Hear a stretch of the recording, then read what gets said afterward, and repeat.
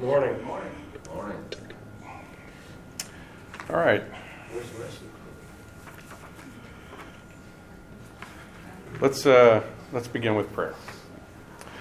Most gracious Heavenly Father, we thank you for this day. We thank you for bringing us here safely, and we thank you for your word. We ask, O Lord, that you would please bless us as we spend some time examining your word today.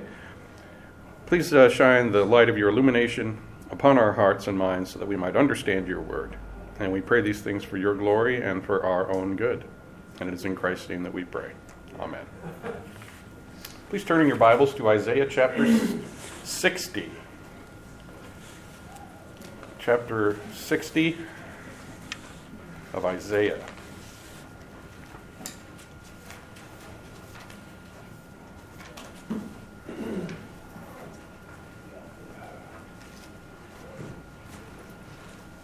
And we'll be looking at verses 18 to 21. Isaiah 60, verses 18 to 21.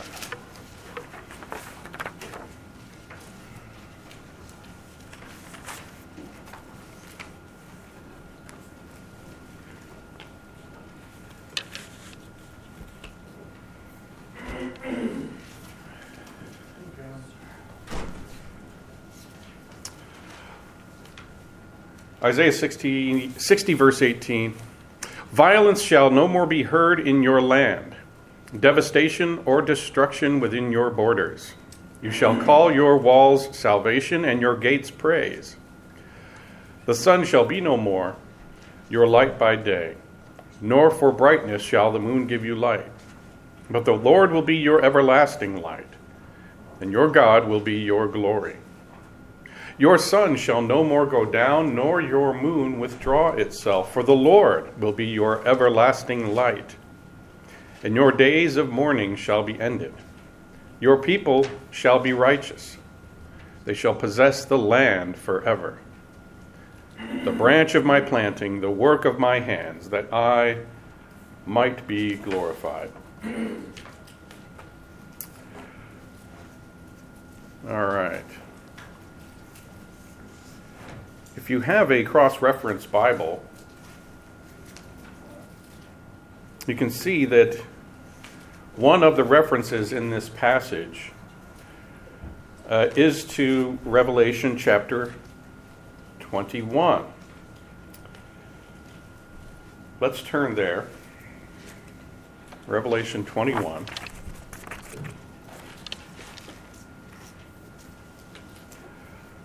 So in Isaiah, while you're turning to Revelation 21, in Isaiah, the prophet looks forward to a time when possession of the land in peace forever will be attended by the replacement of the sun and the moon by Yahweh's own brilliant presence. But the Apostle John, in the Revelation, displays what appeared to Isaiah to be the land of Canaan, had in fact reference to the New Jerusalem of John's vision. So let's look at starting at verse 22 of chapter 21 of Revelation. Revelation 21:22. And of this use of Isaiah by John, Francis Turretin says this: the Holy Spirit, who is the best interpreter of himself, transfers this prophecy to the heavenly Jerusalem. So let's look at chapter 21 and verse 22. And I saw no temple in the city, for its temple is the Lord God the Almighty and the Lamb. And the city has no need of sun or moon to shine on it. For the glory of God gives it light, and its lamp is the Lamb. By its lights will the nations walk, and the kings of the earth will bring their glory into it, and its gates will never be shut by day, and there will be no night there.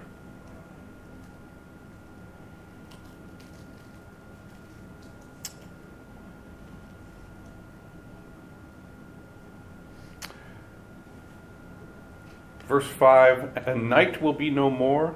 They will need no light of lamp or sun, for the Lord God will be their light, and they will reign forever and ever. So what Isaiah, from his place in redemptive history, when he was given this vision, what Isaiah perceived to be the restoration of Israel to the land, the Apostle John discloses to be the possession by the Gentiles, the nations, of the coming New Jerusalem, the not yet aspect of the kingdom of God, long awaited by the saints, and indeed by all creation. So the point is, when the prophet Isaiah was looking forward to a time when God would restore peace to the land, that language is used, the land. It's described as being characterized by a time in which there will be no need for sun or moon, and Yahweh will be their light. The Reference Bible, if you have one, Turretin, one of our brighter lights in the Reformed tradition, make it plain that the fulfillment of this prophecy is this language in Revelation 21. What is being discussed, we are told in Revelation 21, is the New Jerusalem, which we are told is also characterized by the lack of a need for sun and moon, because God himself and his Lamb will be its light.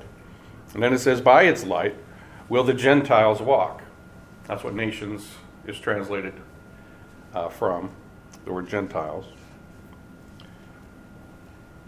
Are there any comments or questions about that before we move on in our discussion? I mean, it's pretty plain in the Old Testament when Isaiah is talking. He's talking in terms of national Israel, and he's talking in terms of the land. And what land could he be speaking of but the land of Canaan? So in prophetic perspective, that was the environment in which they moved. They thought of God's people as national Israel. They thought of God's dwelling place as the land of Canaan, living in the midst of his people.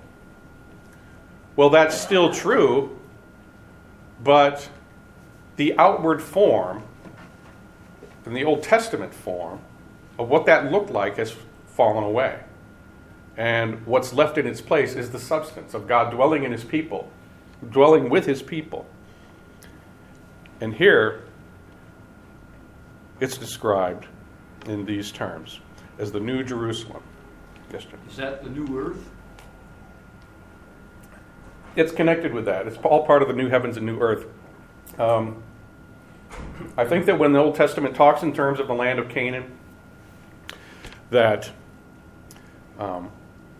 in light of what the apostles are telling us, in this language too, what's in view, or we could say with the fulfillment of that, those prophecies having to do with the land in Canaan, are expanded to include the new heavens and new earth.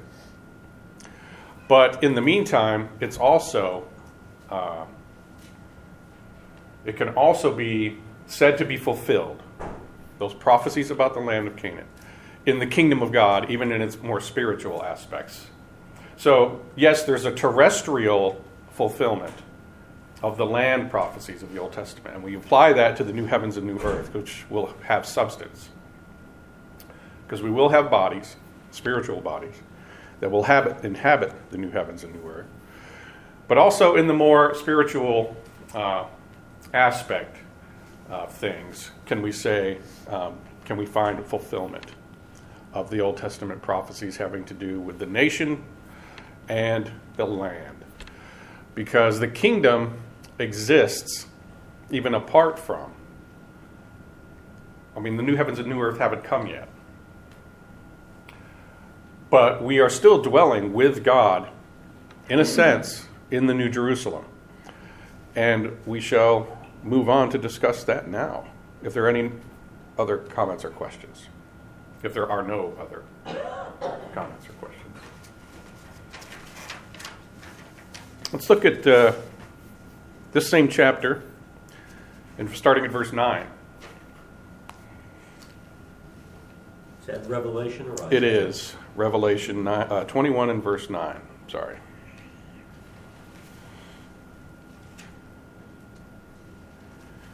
Then came one of the seven angels who had the seven bowls full of the seven last plagues and spoke to me, saying, Come, I will show you the bride, the wife of the Lamb.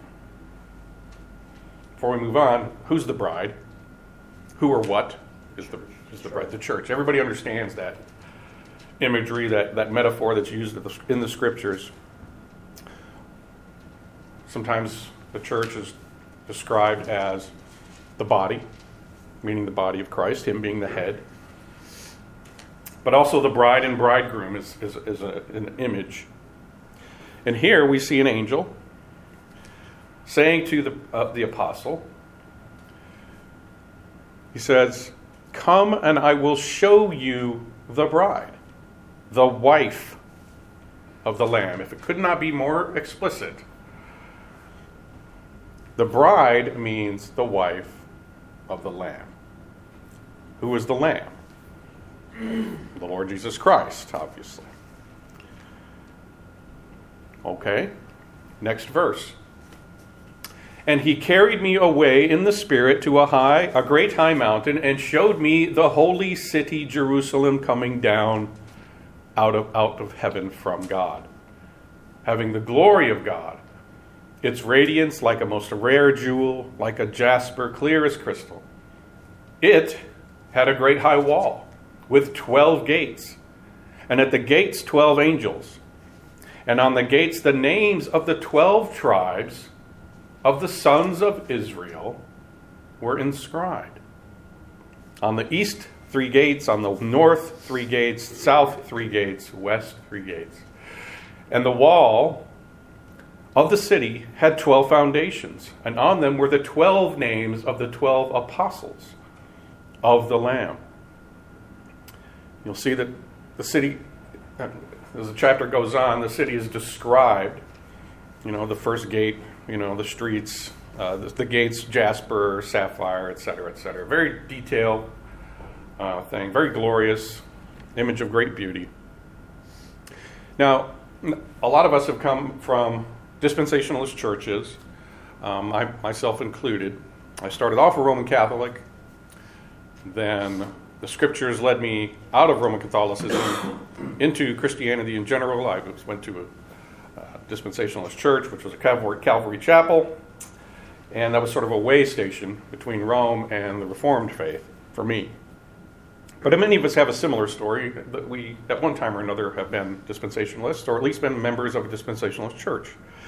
And I remember one of the lessons involving a large overhead screen presentation about the New Jerusalem, and on it was a giant cube descending out of the clouds, and this cube was the New Jerusalem. And to the mind of the dispensationalists, that's a literal, actual city that we will inhabit in the future. But I think Revelation 21 is not being read plainly. What do you think?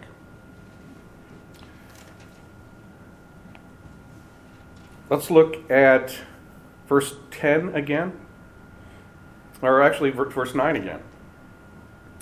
There's a verb here. The angel says, I will show you the bride, the wife of the Lamb. Next verse, showed me the holy city, Jerusalem, coming down out of heaven. So, you can't get away from the conclusion that when this angel shows John the city, he's showing him the bride. It's the bride that is being described in these figurative, metaphorical ways. All these precious stones, the streets of gold, the walls, the foundations as this thing called the New Jerusalem. So the city, the habitation of Christ with his people, the bridegroom with the bride, is the New Jerusalem.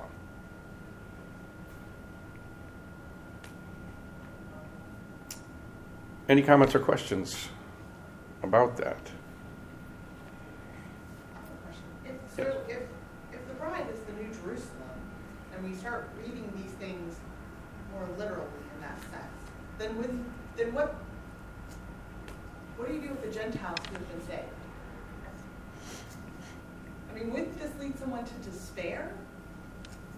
That only those who are Jews in Jerusalem would be the bride of Christ?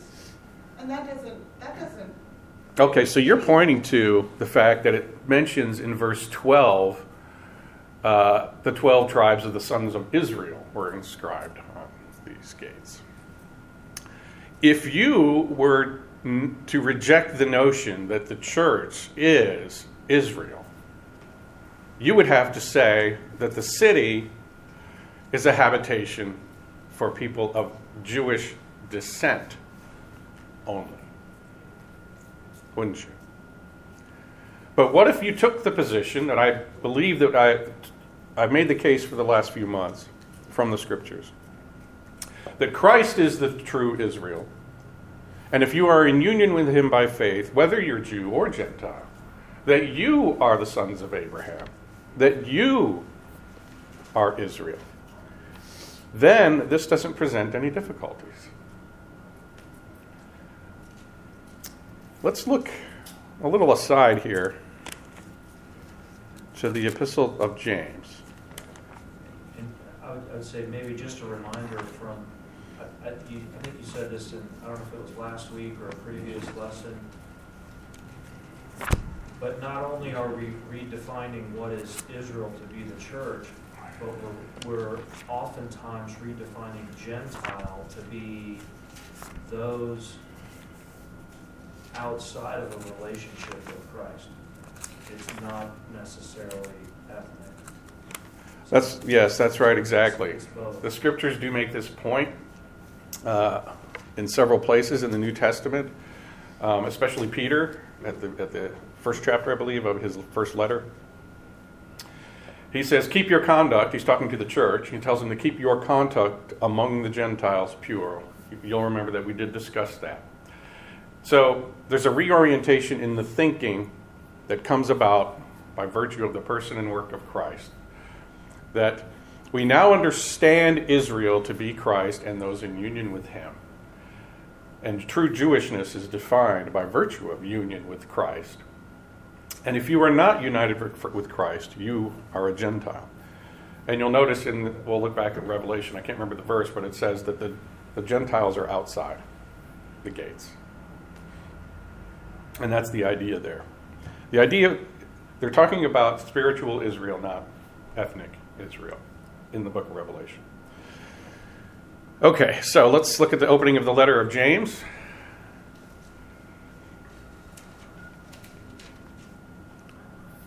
It says, James, a servant of God and of the Lord Jesus Christ, to the 12 tribes in the dispersion, greetings.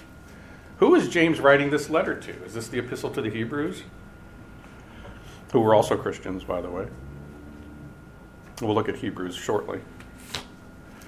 But he's writing to Christians. Later on, I can't remember if it's in this chapter or the next chapter, he identifies his audience as those who trust in Christ. If I could just locate that for you.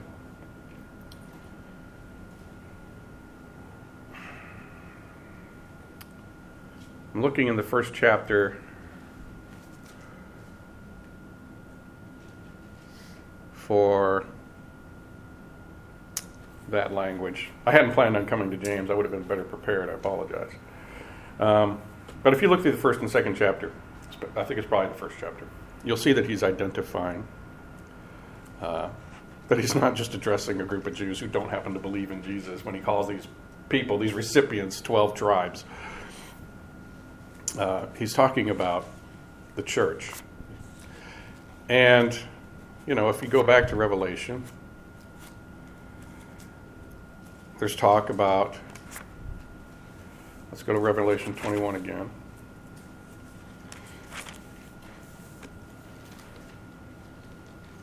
It's actually in Revelation 14, isn't it? I think it occurs twice in the book of Revelation.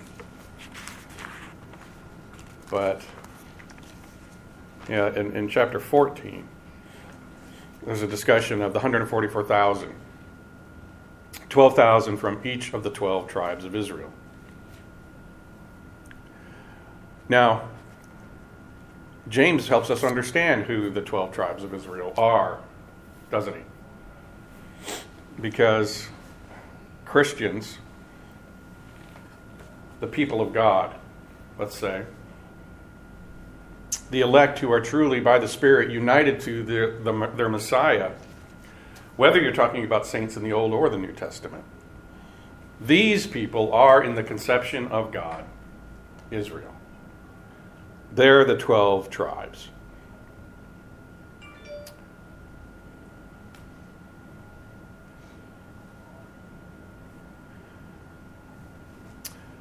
So there's a right way and a wrong way, isn't there, to approach this discussion of the New Jerusalem.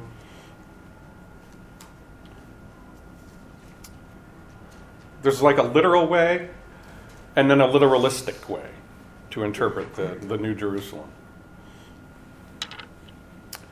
Because if you go on in the chapter of 21, the measure of the city and its walls, he's told, the city lies 4 square, length the same as its width. Measuring the city with its rod, 12,000 stadia. Its length and width and height are equal. That's the idea of perfection. But you can approach this and you can say, well, how long was a stadia to the Romans and the Greeks? Okay, it was so long. How much is 1,200 this way, this way, this way? Well, let's make a presentation. We'll present the city coming down out of the sky, and it will be this size, because that's what it says. It will be this size, and this gate will be of this precious stone. And that's what we have to look forward to. That's what we have to hope for and expect. So that's to interpret this passage, this language, literalistically. But it's not getting close to understanding the chapter, this revelation given to the apostle about the New Jerusalem, in the manner in which we are explicitly told. When it says, I'm going to show you the bride, the wife of the Lamb. And then he showed him this city. If we don't take that instruction seriously, we will get out our rulers and start measuring out how big this city is going to be. That's not the point. The point is its beauty, its perfection, its completeness, and moving on, no need for a temple anymore, because its temple is the Lord God Almighty and the Lamb. John? That's interesting. When you look at it, the way you're describing how we're being shown the bride, but yet in the description, again, if we back away from a very literalistic view of a building in a city, the description of it in 12 to 15, first part of the gates have the name of the 12 tribes. Then in verse 14, we have the addition, the 12 names of the 12 apostles. So even if you wanted to cut this literalistically, they still run into a problem that both groups are being viewed in unison as the bride. It is only a concept of Israel that incorporates the leadership of the 12 apostles that will avoid that contradiction. Any other comments or questions? James chapter 2, verse 1. 2 and 1. Okay, My could, brothers, yeah, thanks. show no partiality as you hold the faith in our Lord Jesus Christ, the Lord of Lords. There you go. So, not that we needed to display to this group that when James is writing his epistle, it's to believers in the Lord Jesus Christ. But if anyone out in cyberspace or needs that demonstrated, then chapter 2, verse 1. Thank you for pointing that out, finding it. Yes, John. I was just going to say, I think one of the things that I was infected by early on in life was the concept of some numerology. Yeah. And so you have the number 7 as being a perfect number, the number 6 being a man's number, the number 12 being a fulfillment number. There's all these things that 12 was a good thing for.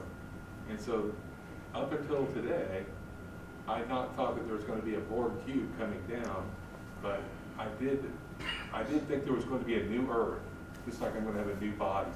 There is. And so No, I did not mean to imply that there and was. so There would not it's be. important somehow to make sure people do realize that we're not casting out the concept of a new Earth with our casting out of the cube descending. Yeah, I think that the scripture are just as clear that there will be a new heavens and a new earth. We will inhabit them with these self-same bodies with which we are raised or transformed. Only, I think the confession says, possessing new properties. So our Lord went into the grave with his body, actual human body, fully human. And with that self-same body was he raised, but only with new properties. Properties fitted to inhabiting the new heavens and the new earth, as will ours be when the time comes at the resurrection. And we will inhabit the new heavens and the new earth. They are an actual place. I expect that it will be this place, just purified by fire, whereas before it was by water.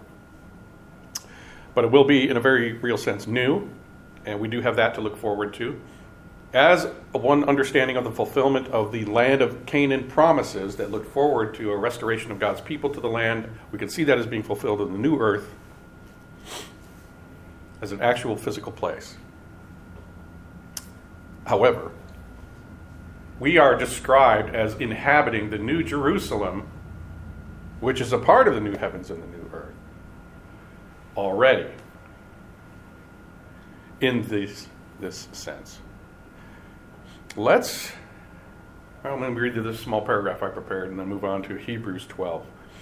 While you're going there, I'll go ahead and read this. The groom and the bride, dwelling together in glory and universal rule, is the heavenly Jerusalem. In a sense, we're not there yet. It is not a literal city. Rather, we are told that it is the church. Certainly, an eternity dwelling with Christ in spiritual bodies, that is, the same physical bodies with which we shall be raised, albeit with new properties, will involve an actual local place called the new heavens and the new earth, which may include glorious cities. The church itself, we are explicitly told, is the city figuratively depicted here. And we inhabit this city now by being in the church, by being united to Christ. To wit, Hebrews chapter 12.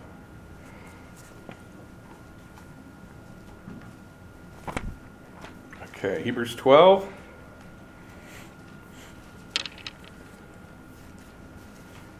Verses 22 and 23. Hebrews 12, 22 and 23.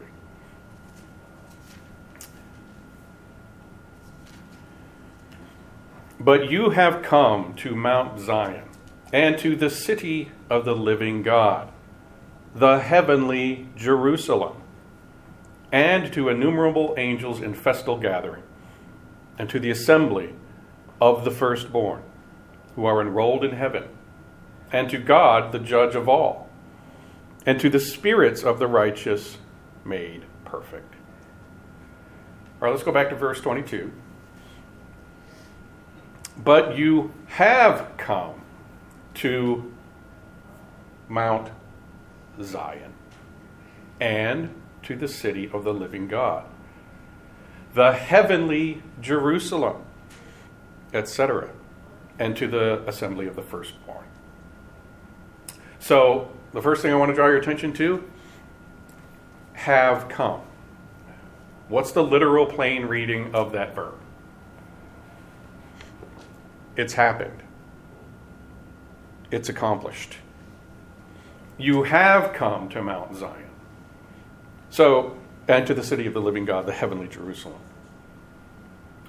So the literal plain reading of this phrasing, this language, is that we have already, Christians, believers in Christ, we have come to the heavenly Jerusalem that we just talked about in Revelation 21. There's some not yet aspects of our coming to that city. We are not fully ruling and reigning with him in glory yet. But there's an already sense in which this has been fulfilled. We are told that we have come to the heavenly Jerusalem. There are not two heavenly Jerusalems. I'm not going to posit that. That would be pretty reckless in my view. So the church and the Lord Jesus Christ dwelling together in the kingdom, in the already or the not yet sense, is the heavenly Jerusalem. Prophesied of and discussed in the Revelation, as we saw. Mount Zion, it says.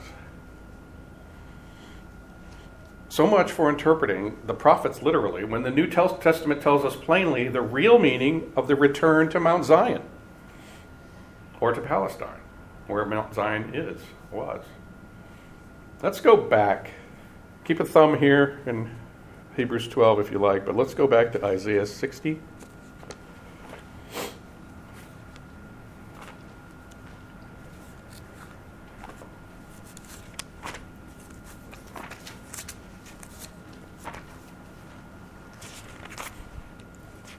Let's look at some more of this language here in this prophecy. Isaiah 60. Let's go up to verse 13 and 14 to get some context.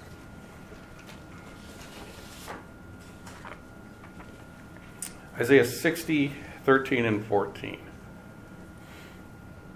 The glory of Lebanon shall come to you, the cypress, the plane, and the pine, to beautify the place of my sanctuary, and I will make the place of my feet glorious. The sons of those who afflicted you shall come bending low to you, and all who despised you shall bow down at your feet. They shall call you the city of the Lord, the Zion of the Holy One of Israel. So in the immediate context of this language that we see is fulfilled in the church, we see this language here about Zion in the immediate context, the same prophecy of Isaiah. City of the Lord and Zion.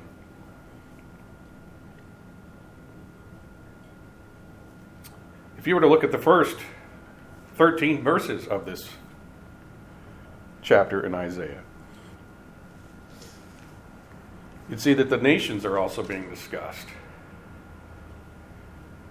Let's see. If you look at verse 10, foreigners shall build up your walls, and the kings shall minister to you. So foreigners, the idea there is the Gentiles. You'll see some other language throughout these first 13 chapters. So while the prophecy is looking forward to this restoration of Zion, you also see discussion of Gentiles coming in. Now, granted, it's not as clear, but that's not the nature of Old Testament prophecy, to be explicitly clear all the time. Let's turn back to Hebrews 12.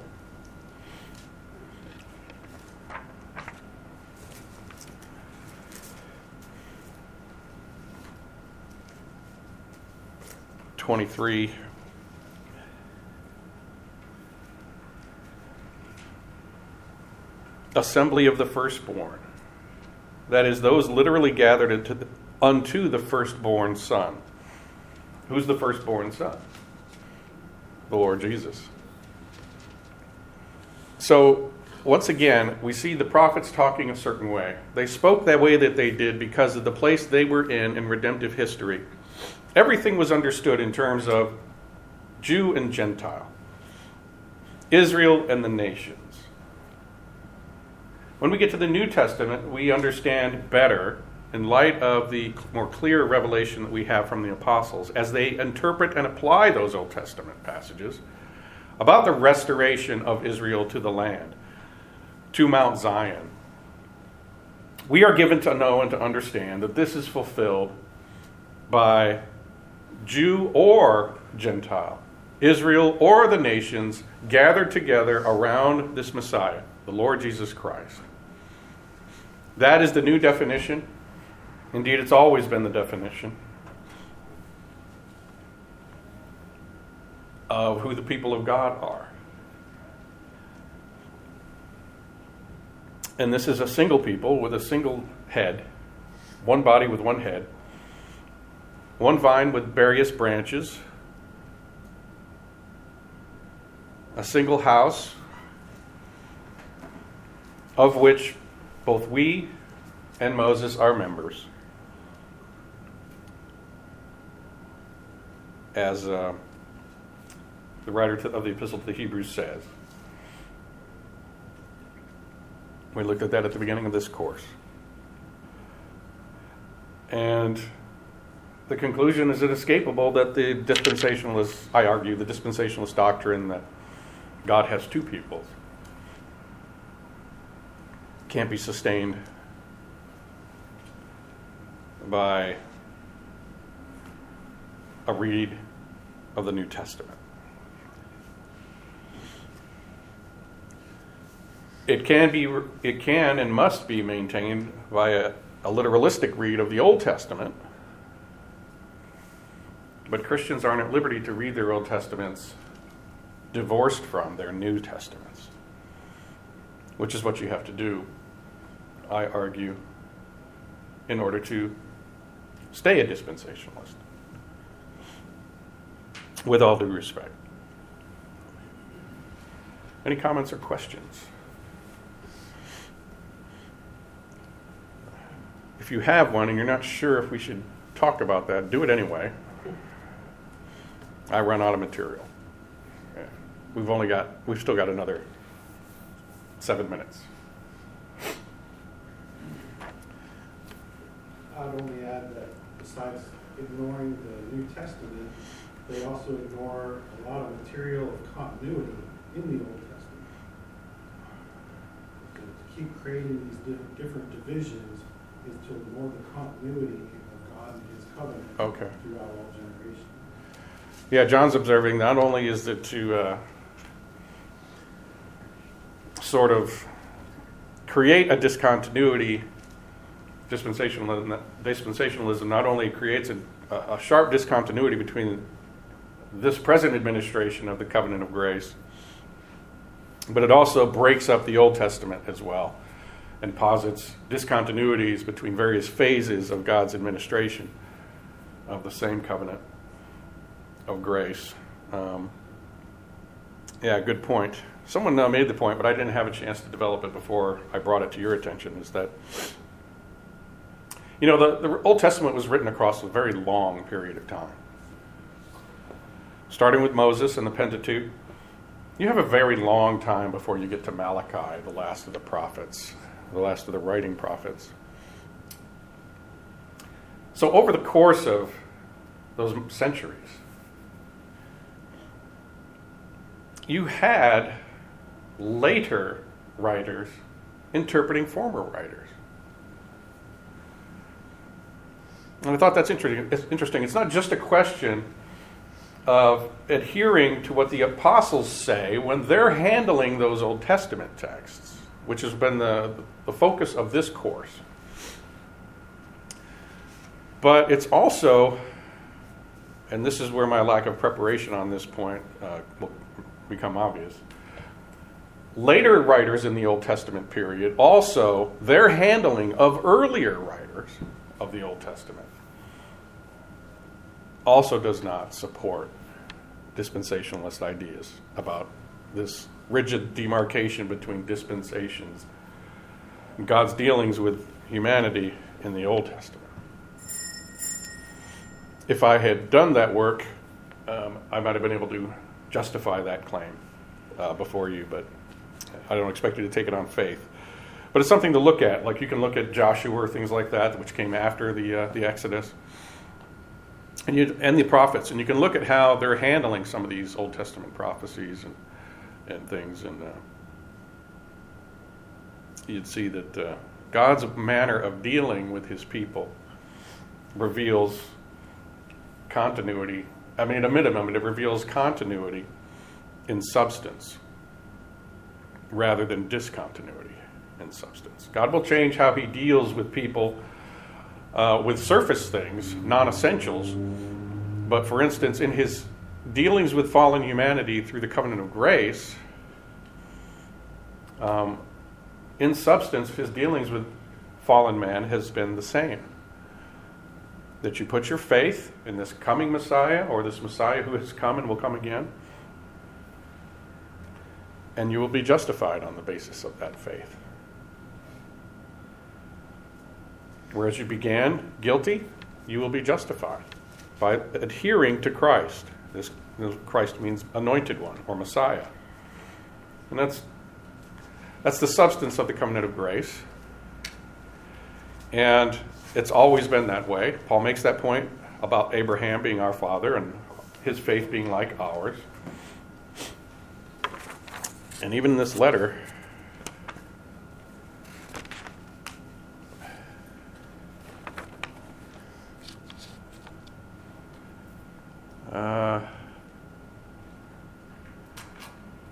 talks about the failure of the people to enter God's rest in chapter 4. It talks about the failure of God's people to enter the land of Canaan, which was a type and a picture of God's rest.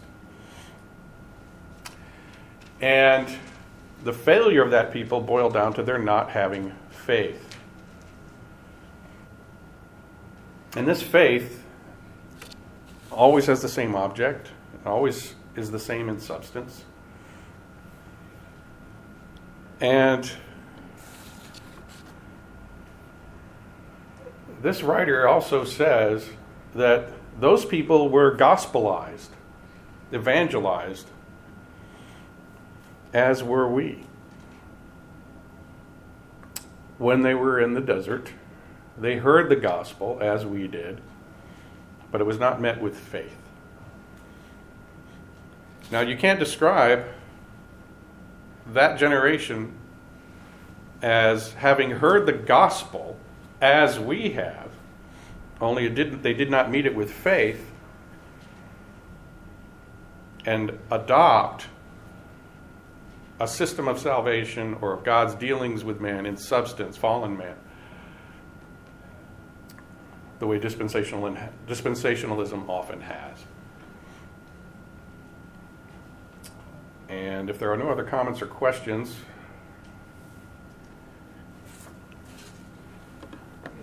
yes?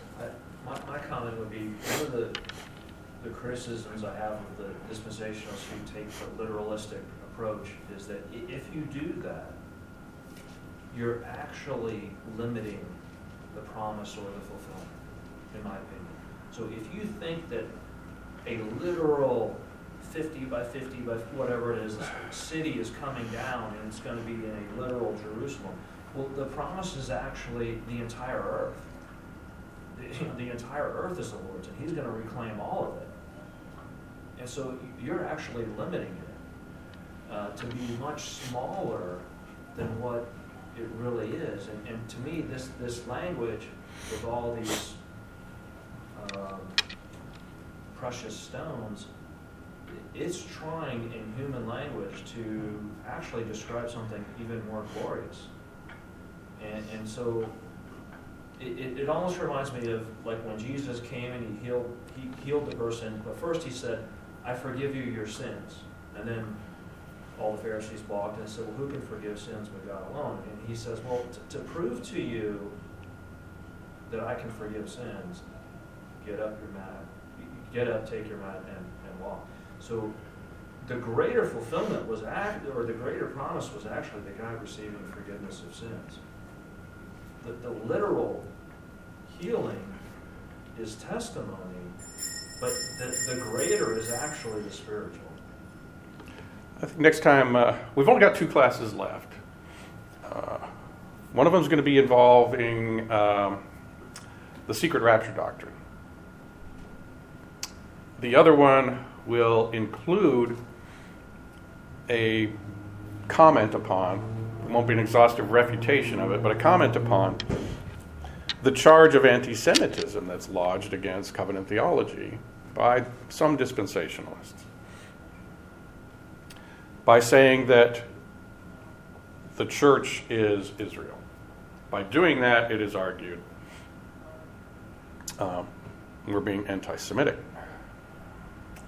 But I think this goes to the prospect of flipping the coin. Because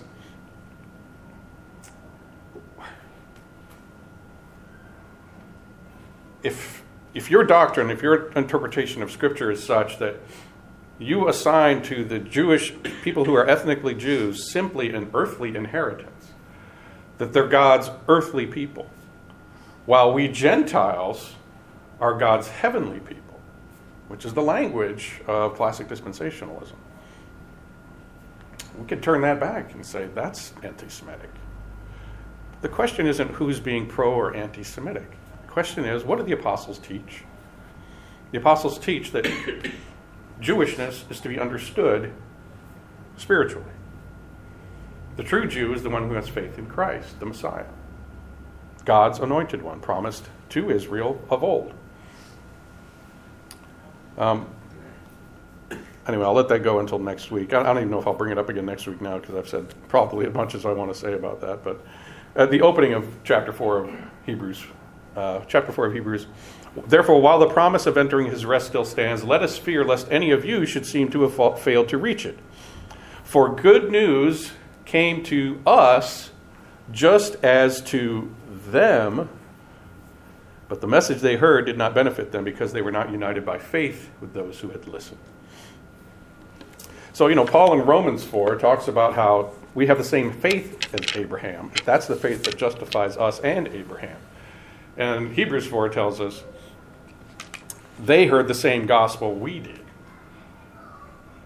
It's hard to say that God's dealings with his Old Testament people is anything different in substance than his dealings with us, his New Testament people. Again, composed of Jew and Gentile together. So anyway, we're out of time. Let's close with prayer. Most gracious Heavenly Father, we thank you for this word. We praise you and bless your holy name for your goodness unto us in Christ. Help us to understand the prophecies in the Old Testament, how they're interpreted in the New. We ask, O Lord, that you would please also prepare our hearts now to come into your presence, to offer you spiritual worship. We ask you to strengthen us for this great task. And in Christ's name we pray. Amen.